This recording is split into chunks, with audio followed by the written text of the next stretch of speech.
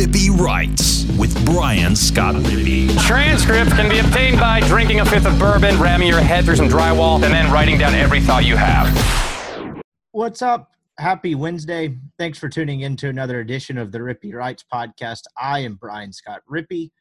Today, we are continuing our season preview series. Today's installment is Auburn up next on the docket. So we have Jordan D. Hill of the Opelika Auburn News. Good conversation, been on the show before, good guy, good beat writer.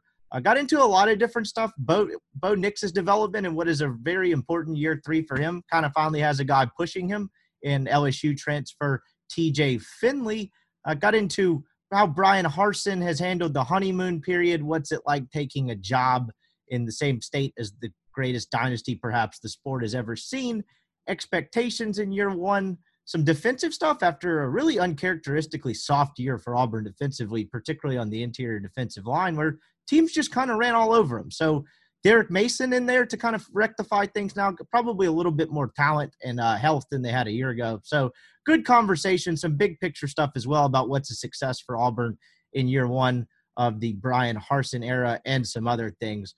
Before we get to that, I do have one quick note. So I left my podcast microphone, or my normal podcast microphone, I should say, at my girlfriend's house after the Sunday show with Weldon. Just your classic podcast guy Shacker story. You got some folks out here leaving shirts, earrings, socks, underwear, whatever. I'm just leaving microphones left and right as a paper trail. So sorry about that. We're on a little different setup than normal, kind of the old setup. It sounds fine. I've done plenty of shows with it before, but one thing I have learned recently is not much gets past the old Rubble Glove family. You guys are pretty sharp in that regard. So if it sounds like slightly different, I just wanted to give you a quick heads up.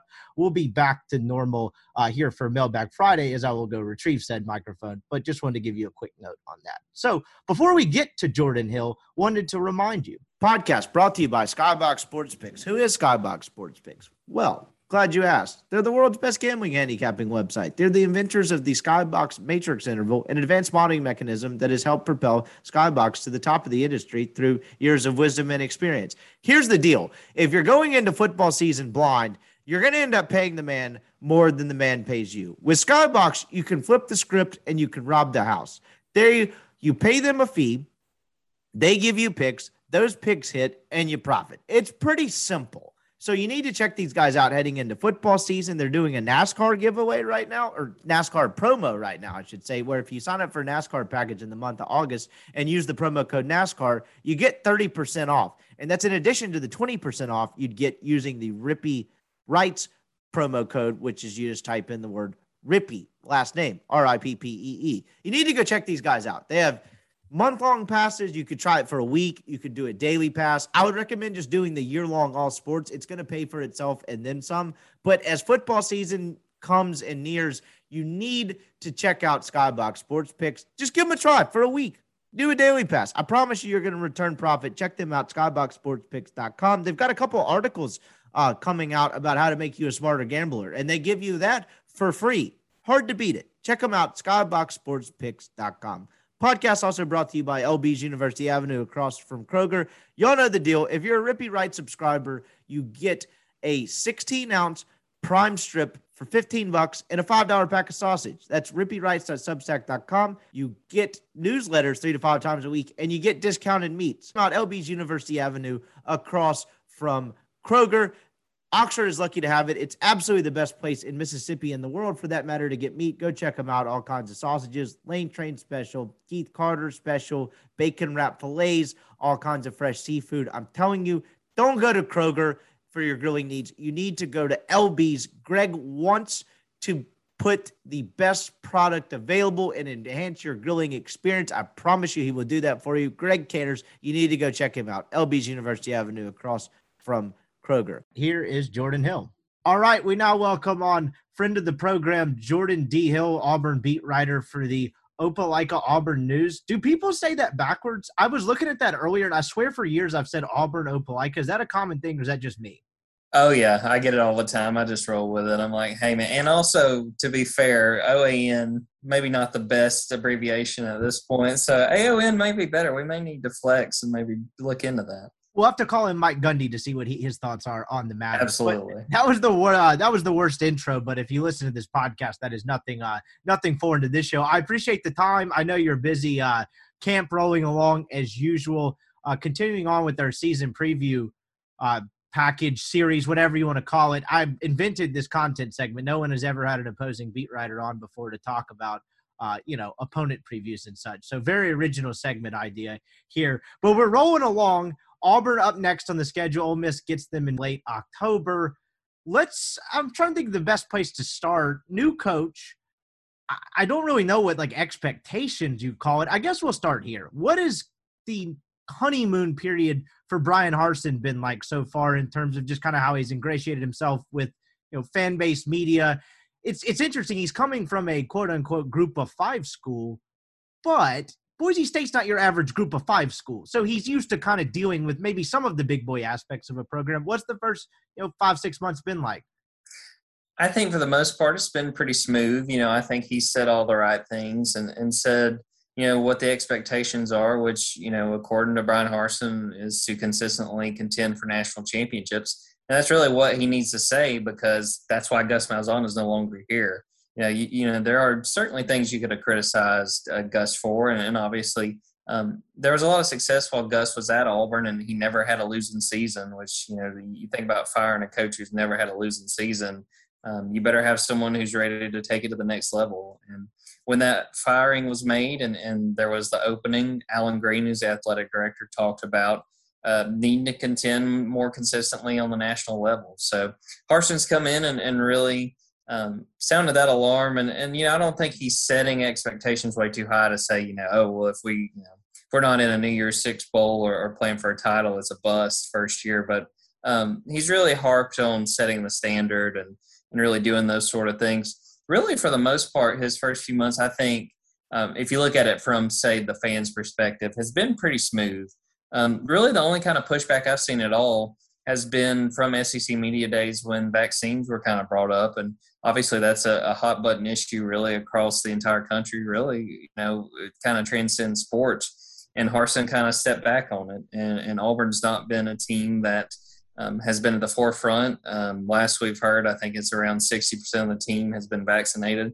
And I think fans, some fans are concerned because of, stuff outside of sports because of that. But there are also people saying, hey, this could be an issue when we get into the football season. There could be guys that wind up missing. So really, I think that's been the only misstep or anything you could even say has been kind of an issue as far as Brian Harsin. But I think people are still excited. People are wanting to see what this looks like. That's the biggest thing. There's still a lot of questions of what this will actually look like on the field. Yeah, absolutely. And I thought he made 2 pretty shrewd coordinator hires, and we'll get to that in a second, but I'd probably be remiss if I didn't ask, what is the, if any, not blowback, but how has Harsin dealt with any of the circus, whatever you want to call it, that occurred before he got there? Because I know that's probably more of an Alan Green question, because you're talking about an AD that stood up to a pretty powerful group of boosters with the whole Kevin Steele thing. Has that been anything like I don't know, storyline's the right word, but has he dealt with any of that at all? Because it seemed like that was such a circus, and then they made a solid hire, and then it all seemed to dissipate rather quickly. From my perspective, I don't think he really has dealt with it. I think that when he might deal with it is once we get to that last regular season game, and if they have a poor showing against Alabama, you could maybe hear some factions voicing up and saying, this is a reason we wanted to have our hands on making this hire. From the outside looking in, I think, you can't really fault Brian Harsin's resume. He obviously did a good job at Boise State, continuing what Chris Peterson had started. A lot of people obviously give credit to Chris Peterson, the success they had. But, Harsin maintained it. I think he was there 7 years. So clearly, at a certain point, you have to give Brian Harsin some credit for what they were able to do there. But so far, I think it's been smooth as far as I think everyone's sort of in line right now. Again, the point you kind of made, it's sort of still a honeymoon phase. But once you get in the SEC, and if this first season has any kind of bumps or hurdles that maybe people weren't expecting, and then no matter how smoothly the start of the year goes, if you go into that Iron Bowl, which is going to be at home, which traditionally, when you look at when Auburn was really successful and when they were able to hang with Alabama and beat Alabama, was when it was in Jordan-Hare. it's going to be seen as a real big opportunity for Brian if they struggle. And, obviously they're going to have their hands full because Alabama's going to be good again. There's probably going to be more people, speaking up and saying this isn't the direction we need. And he's still going to have plenty of time, but that's the kind of thing that can get people talking going into an off season. Last thing before we get into what he's kind of done since he's taken the job. One, I imagine that he has to have a pretty good sense of comfort in his boss kind of fighting off that wave of powerful boosters and the circus, whatever you want to call it, that became to hire him, was kind of a relative outsider. I mean, he was more than qualified coach, but not a ton of experience in the South. I remember that was always, when you saw his name come up for other SEC jobs, that was always like the caveat. Not a ton of familiarity with the South. What would you say the overall – let's go just letter grade because that's easier than asking you to put a dumb percentage on it. What do you figure what did you think the approval rating was from the fan base about this hire? I'd say it was probably a B. I think that people knew that he did well. I think that people probably had expectations, and some, were a little higher than probably should have been as far as who they could have gone out and gotten. And that was sort of the thing when the change was made. Even us on the beat were saying, all right, well, who are you going to go get? And, I think that Brian, the biggest knock against Brian is that he really doesn't have ties to the Southeast. And, he coached for a year as offensive coordinator at Texas, spent 1 year at Arkansas State. Other than that, it's really been Pacific Northwest. And, when you look back at the cycle, Auburn was one of the better jobs that came open. But, just seeing from the periphery other jobs, you've seen like when that Arizona job opened, you could have said, okay, that makes sense for a Brian Harsin. It's sort of, Pac-12 seemed like the logical next step for him. But obviously Auburn's a big job, and he's got an opportunity to come in here. And to the point you made a few minutes ago too, I think his coordinator hires will be tremendously helpful because he doesn't have those Southeastern ties. And even past that, I mean, some of the other guys on the staff, Will Friend, who has coached in the SEC for a while now. He played at Alabama and coached at Georgia, coached at Tennessee. So I think that has really helped him as well. So I think people probably were wanting maybe a bigger name, a sexier hire. I don't know who that would have been realistically. I know there were some people that were wanting Lane Kiffin. I don't know if Lane would have came back to the state of Alabama to coach at Auburn. But I think on the whole, people are pretty excited. And again, a lot of the time when you see these kind of changes, some people just want a fresh face. And Brian Harsin's still a relatively young coach who's saying all the right things for the most part and trying to get everybody excited for the new season. And when I mentioned earlier, I called it 2 shrewd coordinator hires. I guess does 1.5 count? Because I do think Derek Mason was pretty indisputably a great defensive coordinator hire. Tough situation at Vanderbilt, but those defenses for Vanderbilt, given what they were working with, were always pretty good, and they were always really disciplined.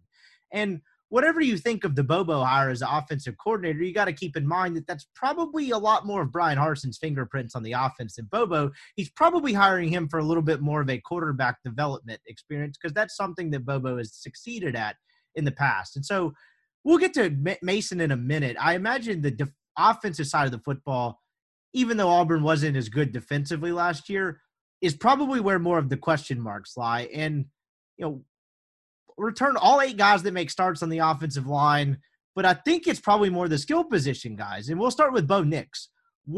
He's not the 5-star young kid anymore that was, kind of on the big stage and threw the bad-ish pass that worked out in the Oregon game in the Cotton Bowl, which is like a mile from my house here.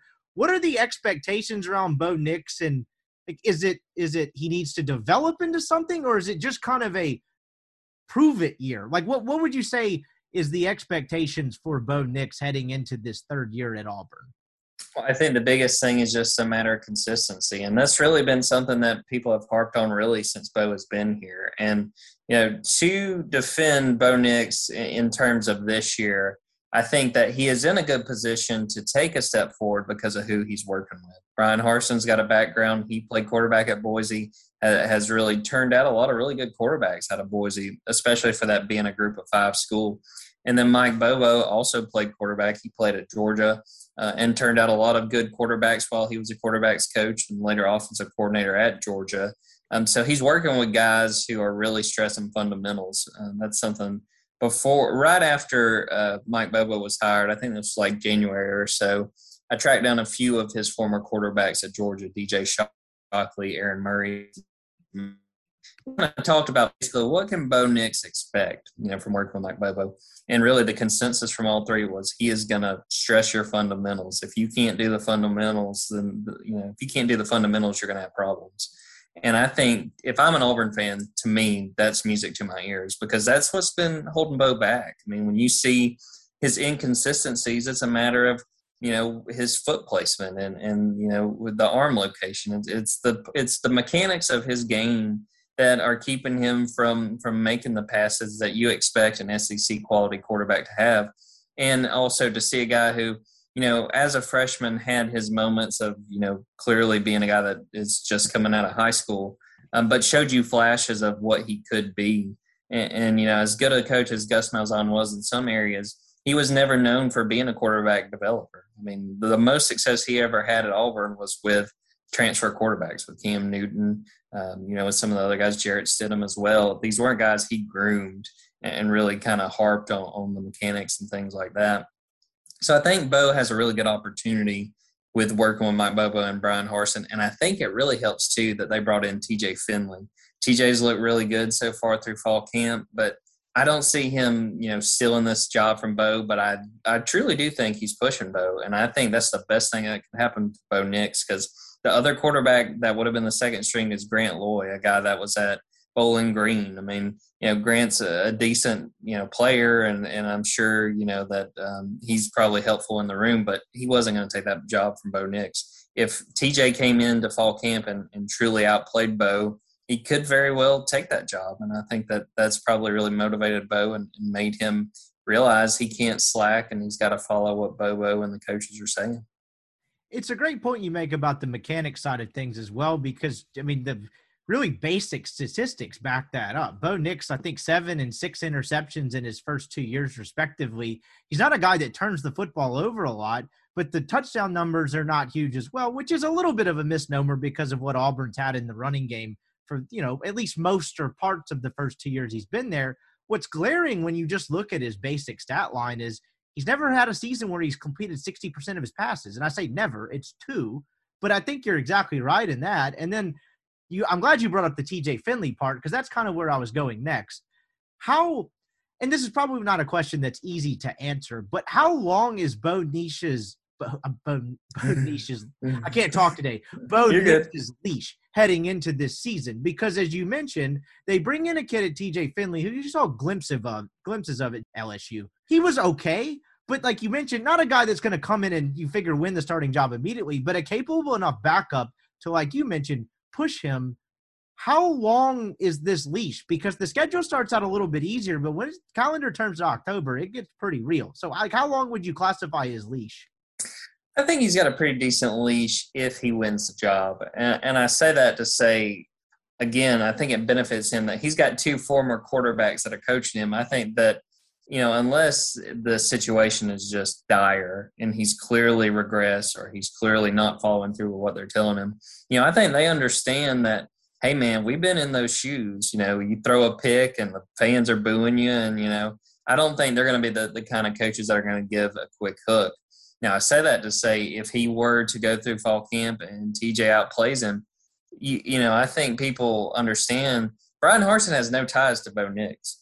Nobody can say, well, you brought in this 5-star. Why is he not playing? That was a former staff. So, if TJ outplayed him, then he would start over Bo. But, from everything we've seen, they've really been, I think they both had really solid fall camps. But I haven't seen anything from Bo that makes you go, oh, I don't know. His job might be up in the air. So I think if he wins the job, which, again, I believe he will, I think he'll have a pretty comfortable leash. And I think that they understand that he brings a lot to the table. And that's something Mike Bobo has talked about.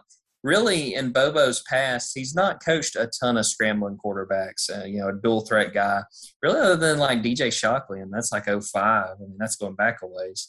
But they realize that Bo can bring speed to the table. And a guy like TJ Finley, who's 6'7", he's not going to be a guy that's going to go out there and be running by, cornerbacks and things like that. So I think Bo we'll have a pretty comfortable leash. And unless things just, turn really dire, they're going to go with that. And the benefit, too, with TJ Finley, which is something that one of my coworkers, Justin Lee, hit on that I think is really smart and something I didn't consider. Because of the extra COVID year, he's essentially a true freshman because he would have that other year. So, he could very well, I think he is pushing Bo, but also you have him as could be the next quarterback, and you have several years of him. Bo's a junior, and obviously he could also come back, for senior and then another year if he chose to. But yeah, I think Bo will have a pretty comfortable leash once it gets into the season. He's in an interesting place in his career because freshman year, I think you would say he had an adequate freshman year for the expectations that were put on him, the expectations the team had that year, and he didn't run the car off the road, right? He was perfectly serviceable. He was exactly what that 19 team needed. And then anytime you beat Alabama, granted, that was a lot via running the football, but hey, he didn't turn the football over, threw a touchdown. I think he was 15 to 30, something like that. That'll carry you for quite a while. But then last year, he doesn't take that sophomore leap. But at the same time, context matters. The offensive line stunk. He had good receivers to throw to, but it seemed like the running game was inconsistent at times. And so it's kind of an interesting place for him to be because if he has a big season, then it's like, oh, wow, he's going to come back in this fourth year. And you could talk about him in a completely different light than you did this time this year. But at the same time, which kind of leads me to, I guess, where I'm going next is, if it goes bad, then you're talking about a kid that could be somewhere else next year. And I guess the best way to encapsulate that, do you think this Penn State game in week 3 is the most important game of his career to this point? Because they don't even have to win the game, but I think the way he looks in that game matters greatly. I think it's fair. I know that's a big statement, but I think the fact it's on the road, because the real big thing through 2 years has been both struggles on the road. And it's been a narrative that has been backed up with, quite frankly, how he played. His worst game last year was at South Carolina. J.C. Horn just picked on Bo. I think J.C. wound up with 2 picks. I think Bo threw 3. I think one of the interceptions was really on the receiver, but still there was 2 that was on Bo. They wound up losing to a really bad South Carolina team. And, you have to be able – if you're going to be considered – among the top tier SEC quarterbacks, which I don't think Bo is right now, you have to be able to, if not win games on the road, you have to play well enough to be in contention. And Bo really struggled in that South Carolina game when they got in, obviously later in the year and played Alabama in Tuscaloosa, and it wasn't even really close. And so, yeah, I think it's fair to say that there's a lot of attention on that Penn State game. Even looking forward past that, I think that will be a big kind of progress report on how things are going. But then when they go to LSU, Auburn hasn't won an LSU since 1999.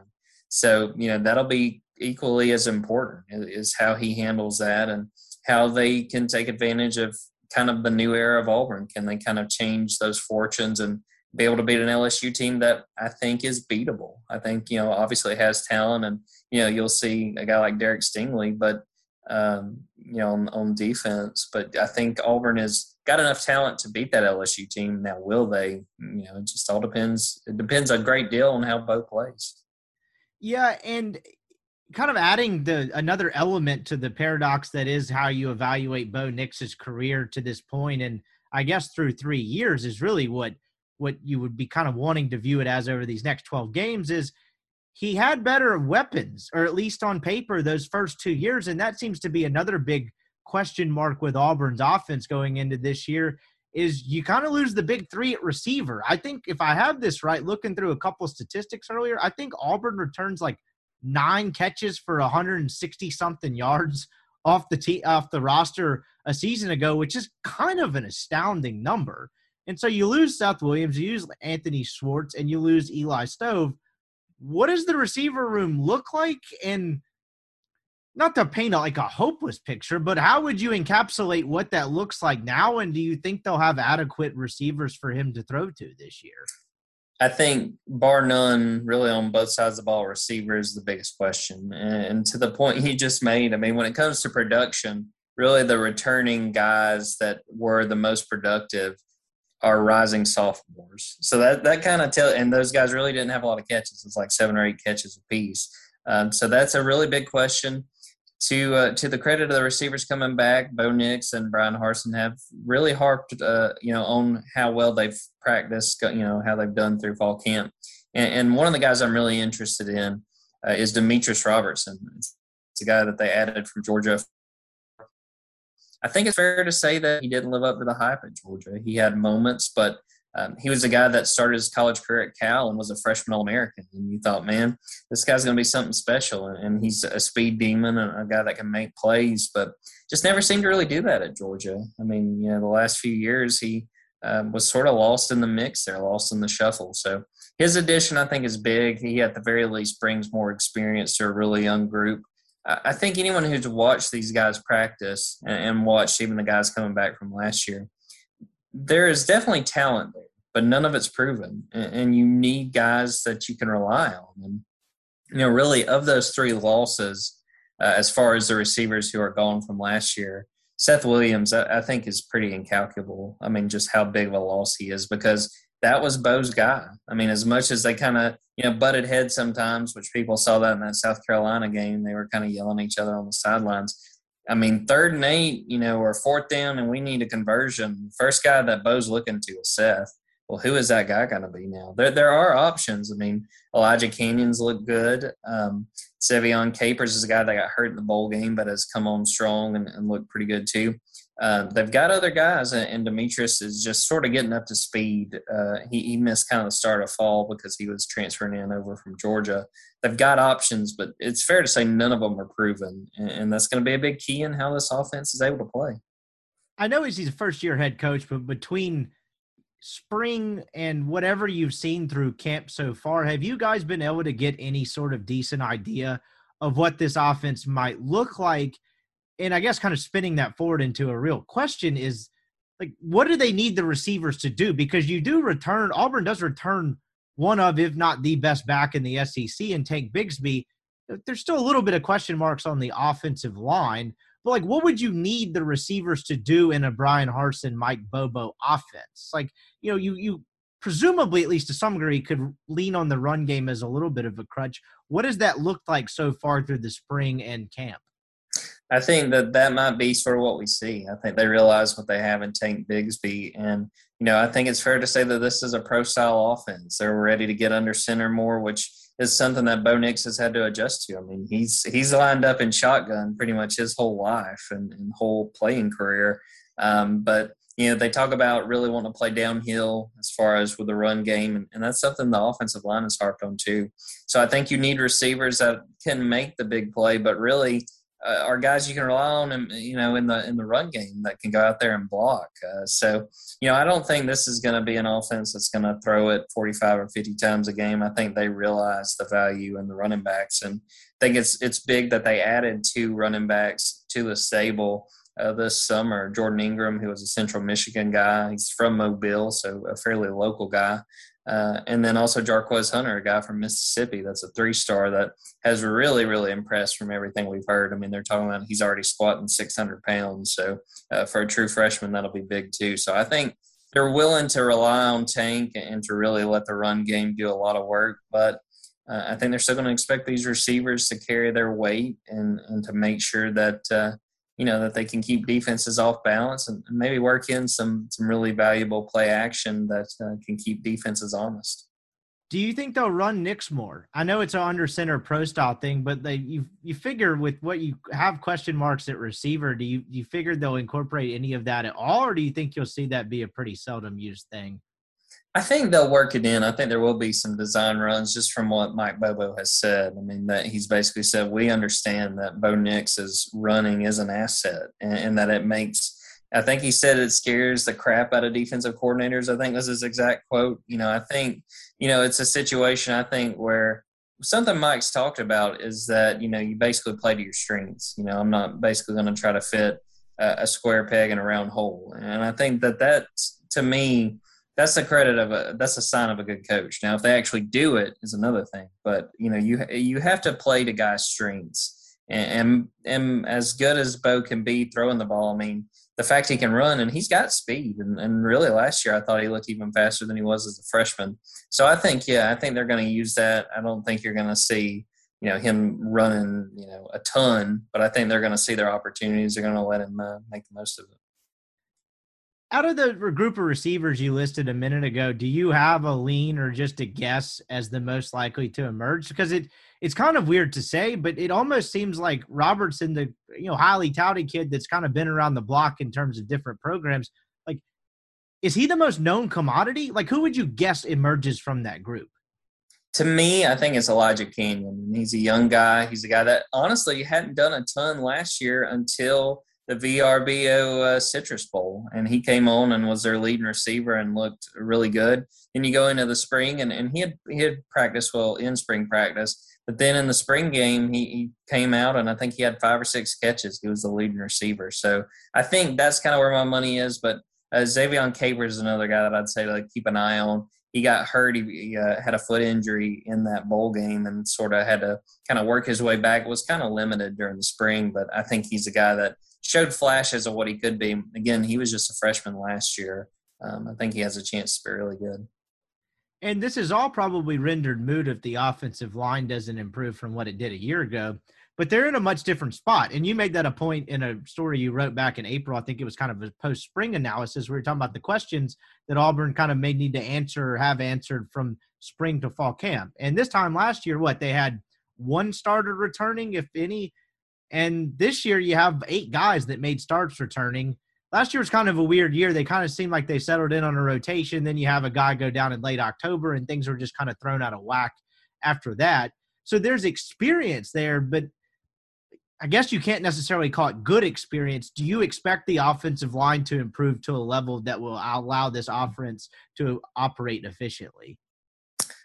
I think so. And, to the point you made, there was only 1 starter coming back last year. That was the center, Nick Brahms. So they were really trying to work guys in. And, again, I think it's fair to say that COVID had kind of affected the lead up to last year because Gus Malzahn talked about it pretty openly too, that they worked a lot of different guys because they understood, that all of a sudden we may go into a week and, we just lost our left guard and right tackle to positive, COVID test. So I think that kind of hurt that they had to kind of plan for that sort of situation. And the offensive line did struggle last year. But they've got talent. And really when their struggles really hit them was when Brandon Council got hurt. He was the starting right guard. He got hurt against Ole Miss late in that win. So he's back, and we actually talked to him last week, and he was saying he's 100% and back going. They've got options, and the nice thing for this coaching staff is that they are willing to kind of move guys around. They've talked about cross-training guys and really seeing who are the best 5. And that's been the big question, and that's what we heard from fans all last year was, some of these guys playing tackle, he'd be better off as a guard. He's not really a tackle. I don't know what they're doing, But they've got a chance now to really work guys in different positions and see how they work together and maybe see, what's the most effective line going to be. And I think you have plenty of reason to expect Will Friend, who's got a good background in coaching up lines. I think they have a chance to be a solid line. I don't think they're going to be one of the best in the SEC, but I think they'll be good enough to let a guy like Tank Bigsby run wild. Last thing on the offense before we go to the other side of the ball is, what do you think the best version – I know this is harder to answer, first-year head coach, first-year staff, offensive guy as a head coach, but what do you think the best version of this Auburn offense looks like? I'll preface it with this. It seems like it would be the classic cliche complementary football because you do have Tank Bigsby seemed like – he's a good player, good running back, but it seemed like he didn't have the depth around him last year and kind of really took a physical beating. As you highlighted earlier, they have a little bit more depth behind that. So with that in mind, what do you think the best version of this offense is? I think it's really relying on Tank and Sean Shivers behind him. Sean's an experienced guy, and if you've ever watched him, he is all maybe 5'7", 5'8", and he is a physical runner. He is not afraid to lower his helmet, which he did in that Iron Bowl a couple years ago. And a lot of photographers won some AP awards out of the photo of the guy's helmet flying off when Sean scored that touchdown. I think it's really relying on the run, not asking Bo Nix to do too much, letting him work with those receivers, and especially early in the year, really letting him get on the same page with those receivers. and then really relying on play action. I mean, when you got a back as good as Tank Bigsby, who truly, I think, by the end of the year could be an SEC first team caliber back. You got to make defenses, pay for that. And you got to make defenses say, well, we want to stop him. And I think that can open up the window for Bo Nix to really, not be called on to throw the ball, 35, 40 times. That's just not a winning formula. That's just not what Bo Nix is good at. And that when you're having to do that, you're really putting yourself in a bind. But when you have the running backs that they've got now, I think if you really rely on those guys and then ask Bo to throw in big situations and even get the tight ends involved, that's something people are really excited about seeing. I think it's got a chance to be really good. And, of course, that run-heavy complementary football-ish, whatever you want to call it, is a lot more effective when you have a defense that can get stops, get off the field, and you're not in a shootout. In most games, which Ole Miss fans are very familiar with, the latter end of that, to where they're not able to get stops and not able to get off the field. So as we kind of transition to the defensive side of the ball, I thought that was the smartest hire he made was Derek Mason. I think the guy's known for doing a lot with a little, and not that Auburn has a little per se, but it was weird last year watching Auburn's defense kind of get pushed around because I don't know. To me, when I think of an Auburn defense, I think of two hosses on the interior defensive line. You're not going to have much success running the football, particularly, in kind of the first three gaps. And it was very odd last year. That A&M game stuck out in particular, where it was like, this is almost unrecognizable. I think A&M ran for like 300 yards in that game. Like, it was very bizarre. And that's kind of when you knew, okay, this is not a great situation for Auburn or Gus, and this could spell the beginning of the end and all that. So that's probably a good place to start. He's got Derek Mason bringing a 3-4 scheme in, as every single coach ever says. He wants to be multiple in it. From what you've been able to see so far, how much truth is there to that? How much odd man to even man front do you think there will be? I think there actually be a pretty healthy mix. I mean, we've seen 3-man fronts and we've seen 4-man fronts. And the thing that's really interesting, too, is they have that edge position now, which is kind of separate, and really the pass rushers like Derek Hall and T.D. Moultrie. So I think they'll go probably primarily a 3-man front. The biggest question has been trying to figure out who's going to be that defensive tackle, kind of plug in that middle. We all sort of thought it was going to be Tyrone Truesdale, who was coming back as a super senior. We found out last week that he is no longer on the team, so that position's kind of up for grabs. Probably looks like another senior, Marquise Burks, is probably going to be in good position to take that spot. They got a few other guys, like Hevius Walker has looked good. The guy that Auburn fans I know really want to see get it is J.J. Pegues, an Oxford native who moved over from tight end to defensive line. So he's in the mix. I wouldn't say right now that he's going to be the guy to do it, but he certainly has a chance. Yeah, that's that you kind of read my mind on that one. Was that loss was huge in the sense that you figured with Truesdale, like, you're okay if you stay healthy for the most part. I know you need a pretty solid defensive line rotation in terms of snaps and a little bit of versatility, but on the top end, you figure, okay, you're fine, but probably not what you're used to in terms of the last decade or so of Auburn football. With him exiting, it's pretty uncertain, I guess would be the best way to describe it, because I mean, J.J. Pegues could be on the 2-deep, or absolutely is going to be on the 2-deep, and he's never played a snap of defensive line in a game. Local field question here. What went into that transition? Was it just obviously Auburn has kind of some increased depth on tight end, which is weird given that Gus didn't use the tight end a ton. But was that really just a product of that? I mean, he's a massive kid. I mean, most people listening to this are very familiar with that. What do you think went into that position switch? I think it's a combination of things. I think the biggest thing really was depth and tight end versus defensive line. Tight end, like you said, they've got a number of guys. Tyler Fromm, Brandon Frazier, Luke Deal. They got a guy, Landon King from Texas, that is a true freshman. So you had a lot of depth there. And then during the spring, defensive line was already a question. And then Jeremiah Wright, a kid from Selma who was a rising sophomore, who was running with the first team, looked like was probably going to be a starter. He wound up tearing his ACL. So the biggest thing was that. And again, another factor was J.J. Pegues' ability. I mean, even before they moved Mike Bobo was talking about JJ, and he was like, you don't see guys like that on offense. You usually see them on the defensive line. And it was really saying it as a compliment, just his get off and his ability.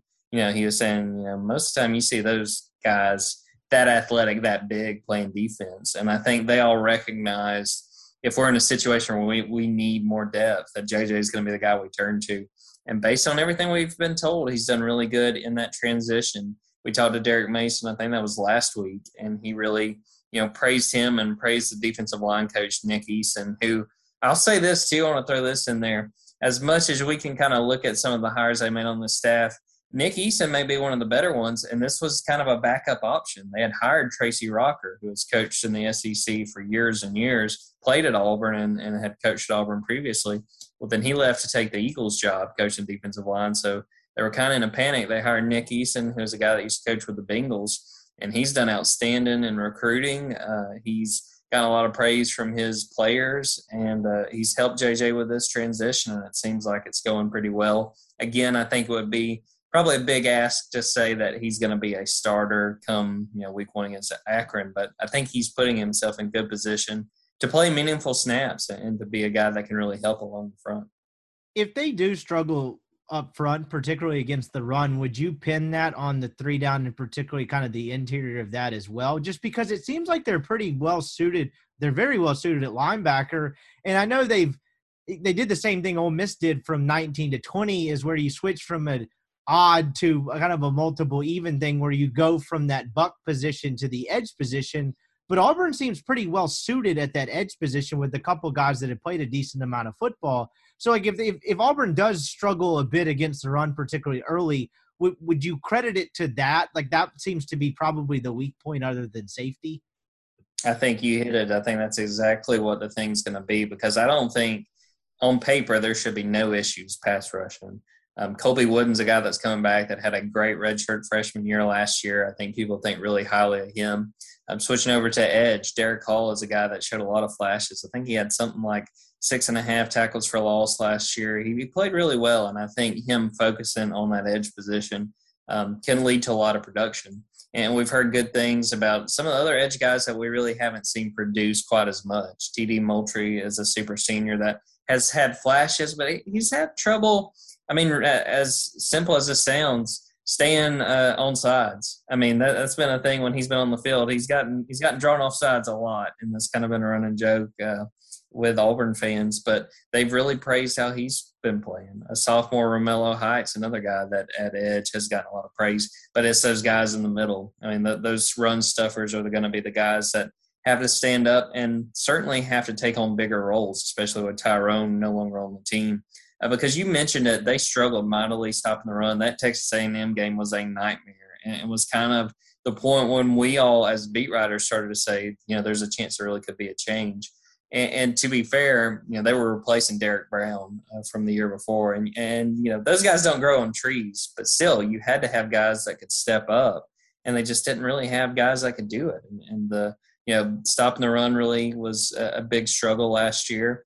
And then on top of that, after losing guys like Derek Brown and Marlon Davidson, KJ Brett, who was a guy they expected to play a ton, wound up hurting his thumb in the second game and didn't play the rest of the year. And all of a sudden you left those two linebackers, Owen Papo and Zacoby McClain, pretty much out there the entire game. I mean, if you look at their tackle numbers, once KJ got hurt in that Georgia game, I mean, they were racking up double-digit tackles every single week because they pretty much didn't come off the field. They couldn't afford at that linebacker position to have those guys leave.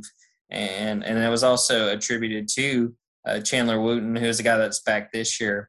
He opted out. He was about to have a son. COVID obviously was ramping up, and he was like, I need to take some time. He's back, so that'll be another asset. But yeah, to the point you were asking about, I think the key is going to be the middle of that defensive line, because they've got guys elsewhere that seem to be ready to take that next step, but we're still really wondering who are even going to be the guys in the middle of the line. That was sort of where I was going with next. We play this game on the podcast all the time. I love doing it with baseball too. If you're gauging Auburn's success defensively and you could have one guy's numbers for the year up front stats wise, do you have a clear candidate to whose that would be? Like if you know his stats, you know how successful they probably were to a degree.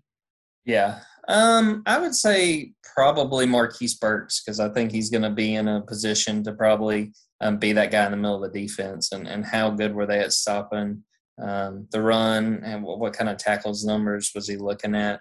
Him, and then the other guy that to the other position that you had questions about would be Darius Knighton, who is a guy from Southeastern Missouri State that transferred in that looks like is going to be the safety alongside Smoke Monday. All name team there. Yeah, absolutely. If you want to say anything about this Auburn team, they may have the best names, from Tank to Bardarius to Bardarius Ham on the offensive line. Like there's a million of them. But Bardarius has, by all accounts, practiced and looked really good, and is in line to be that other starting safety. They have to find someone who can stand up back, because Smoke is a proven guy, and I think he's done a really good job and should have pretty high expectations. But they got to replace a guy in Jamian Sherwood who looked really good, and now he's playing with the New York Jets. So Bardarius looks like going to be the guy. So that would be my second guy besides Marquise Burks, as far as guys that I would really, if I could look at those numbers, I could tell you, oh, yeah, things went well, or oh, man, maybe not what Auburn fans were wanting to see. But the first overall pick in the name draft is still Smoke Monday, though. Like, absolutely. Without a shadow of a doubt. I don't even know if you could really call – like, I don't even know if you have anyone else on the big board for that one. Is this Auburn team, in your prognosis estimation, this Auburn defense, is it going to be – do you think it finishes top half of the league, and do you think it's adequate enough to allow the offense to kind of do what it does? Because I think with the way this offense is probably going to function, you're going to need a competent at best defense, probably, top 6-ish, somewhere in there. What do you think the ceiling is? And do you think they kind of allow this offense to, I guess, find itself? Because the schedule starts out a little bit easier, but then it gets real quick in October. Absolutely. I think this defense is good enough. I would definitely say, without a shadow of a doubt, it's the better of the two units. I think the defense is good enough. Again, if they can kind of figure out the defensive front, I think they'll be in good shape, because linebacker is really deep. The secondary as a whole is very deep. And the biggest question for Derek Mason is, where is he going to play each guy? I mean, he's got the talent. It's figuring out who fits best where, sort of like we were talking with the offensive line. Got a lot of talent on the backside of this defense. I think the defense has a chance. I don't think it'll be the best in the SEC, but I think it does have a chance to be at least top 6. And the question is going to be the offense, which is honestly kind of what we saw the last 2 or 3 years with Auburn. I think it was fair to say those last few years, besides 2020, Kevin Steele's defenses were kind of propping up the offense and allowing them to stay in some of those tight ball games. Well, this might be that situation again. I think that the defense has a lot of talent, but it's going to be up to the offense to make the most of it. Looking at their schedule, it's, as I mentioned earlier, I mean, you go Akron and then Alabama State, and then you got a really interesting road test week 3 at Penn State, and then it's Georgia State, and then it gets real. I mean, I say it gets real. It's at LSU, Georgia, at Arkansas, and Ole Miss, with A&M coming down the pipe after that on the road. So, that's 5 in a row where you're really going to figure out, how competitive this Auburn team is. And without going game by game here, what do you view success as for Harsin and this staff and this program in year one? Because just looking at it from an outsider's perspective, feel free to completely shoot this theory down or agree with it or shades of gray, whatever the case may be. Obviously, Auburn expects to get to a bowl every year. I know that's probably been a while since they've uttered something like that, given the heightened expectations of the program.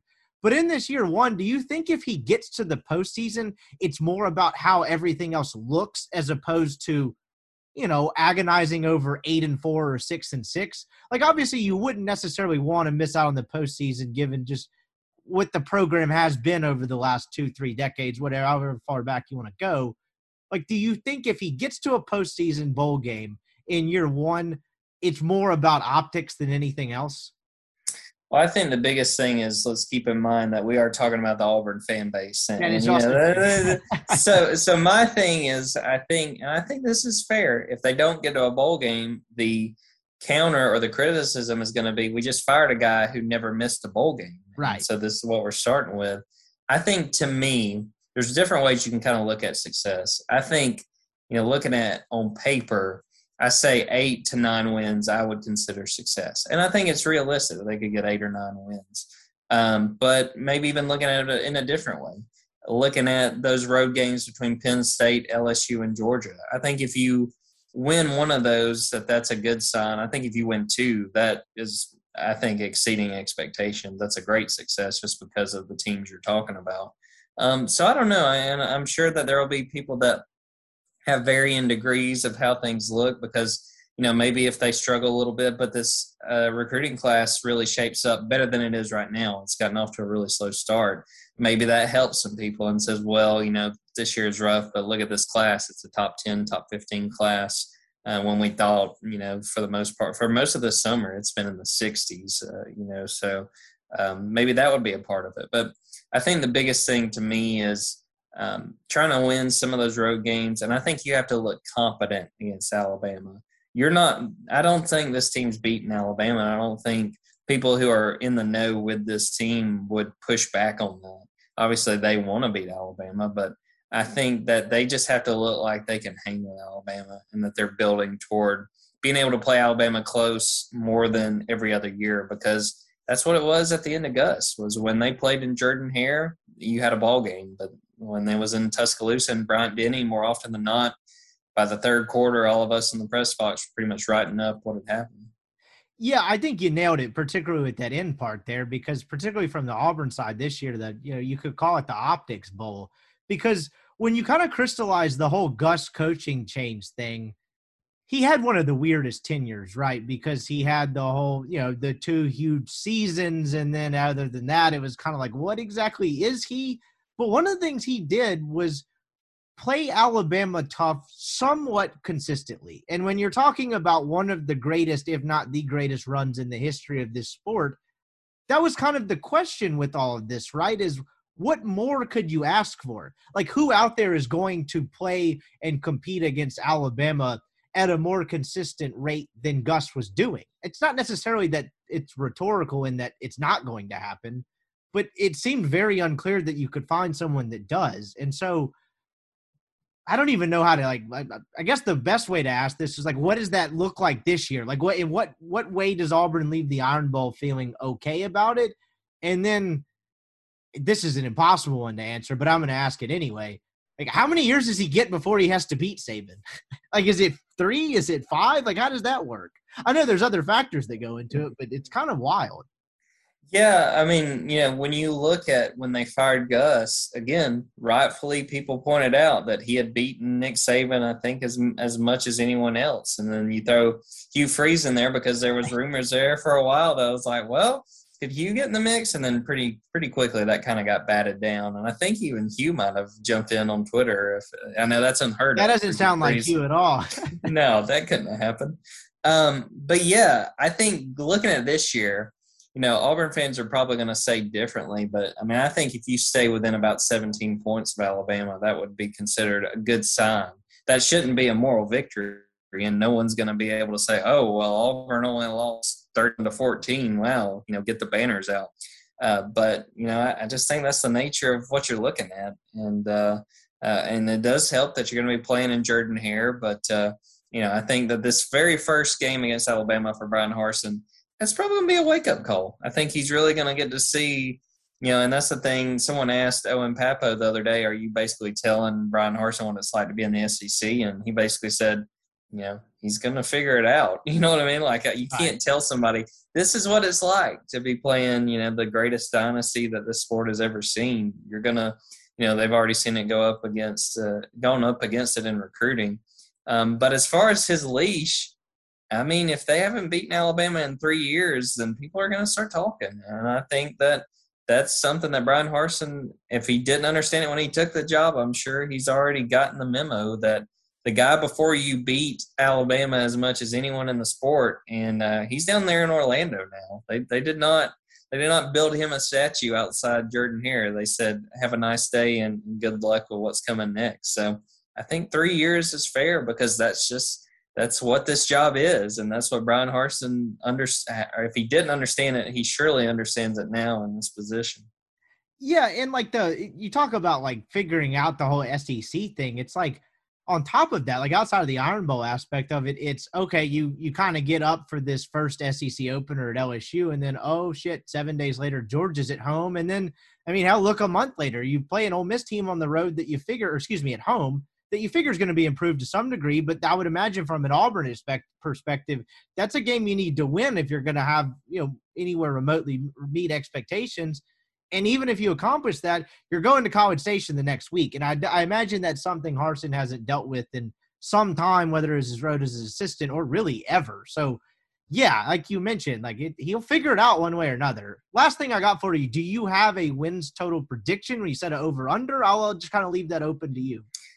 I'd say the over-under, I would set it about 8.5. I mean, looking at it, I think I have Auburn going either 8-4 or 9-3. I would have to look, but I don't think they win at Penn State. I just think that atmosphere is just – I think it's going to be too much, and I think it's going to be a real challenge. And I think this Penn State team was one that was really, bitten by the injury bug last year. So I think Penn State's going to be one of the better teams. I think Penn State wins that game.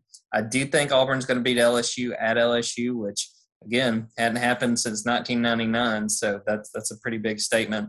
I don't think they'll beat Georgia. I have them losing to Ole Miss. I think that the Ole Miss is probably the team in the West that I am probably the highest on, outside of Alabama being the obvious one. I think if they can get that defense going, I think Ole Miss has a chance to be really good. And then I have them losing Alabama. I just don't see Auburn being able to hang with this Alabama team, and I think anyone who has watched or knows the two programs knows that that's a fair assumption. So I'm saying 8-4, which I would say is a success, and you just got to hang tight in those games. And, if they can play Georgia close, it's something they didn't do last year. And if they do the same with Alabama, that wasn't what they did in Gus's last year. So I'm saying 8-4, and I think that if you hit that spot and do it the right way, that there should be a little bit of optimism going into Brian Harsin's second year.